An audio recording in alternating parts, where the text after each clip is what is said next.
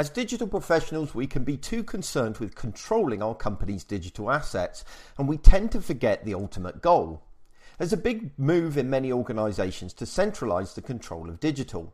Normally within a digital transformation team. The team seeks to establish a consistent approach to the use of digital and new working practices for the digital age.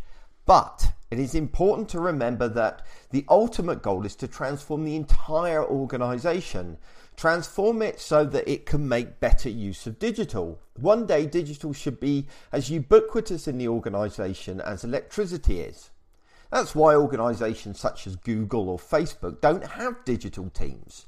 Digital is a part of every aspect of business. That is where we should all be heading ultimately. Unfortunately, in our rush to bring order to the chaos, we are failing to plan for that longer term goal. How are you going to make everyone within your organisation comfortable using digital on a daily basis? For that matter, how are you going to convince everybody of the value of digital and encourage them to embrace it? Alongside rationalising our use of digital, we need to be undertaking a major internal comms campaign. We need to be promoting the use of digital within our organisation. We should be providing training, documentation and support, ensuring that everyone can integrate digital technology into their work.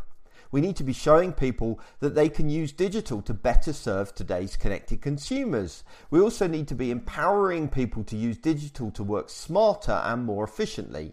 Finally, we also need to be opening people's eyes to the potential of digital to allow new products and services.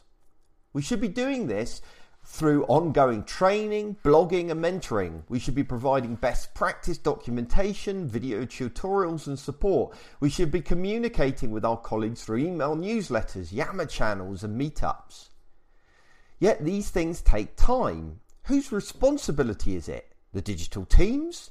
Well, they're too busy establishing the new digital direction. Human resources?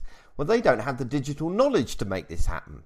What we need are digital evangelists dedicated to this role.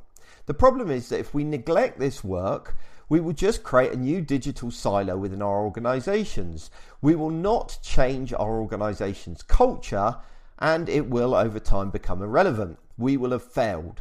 So don't wait for somebody else to pick up the challenge. Get some help and start the work yourself.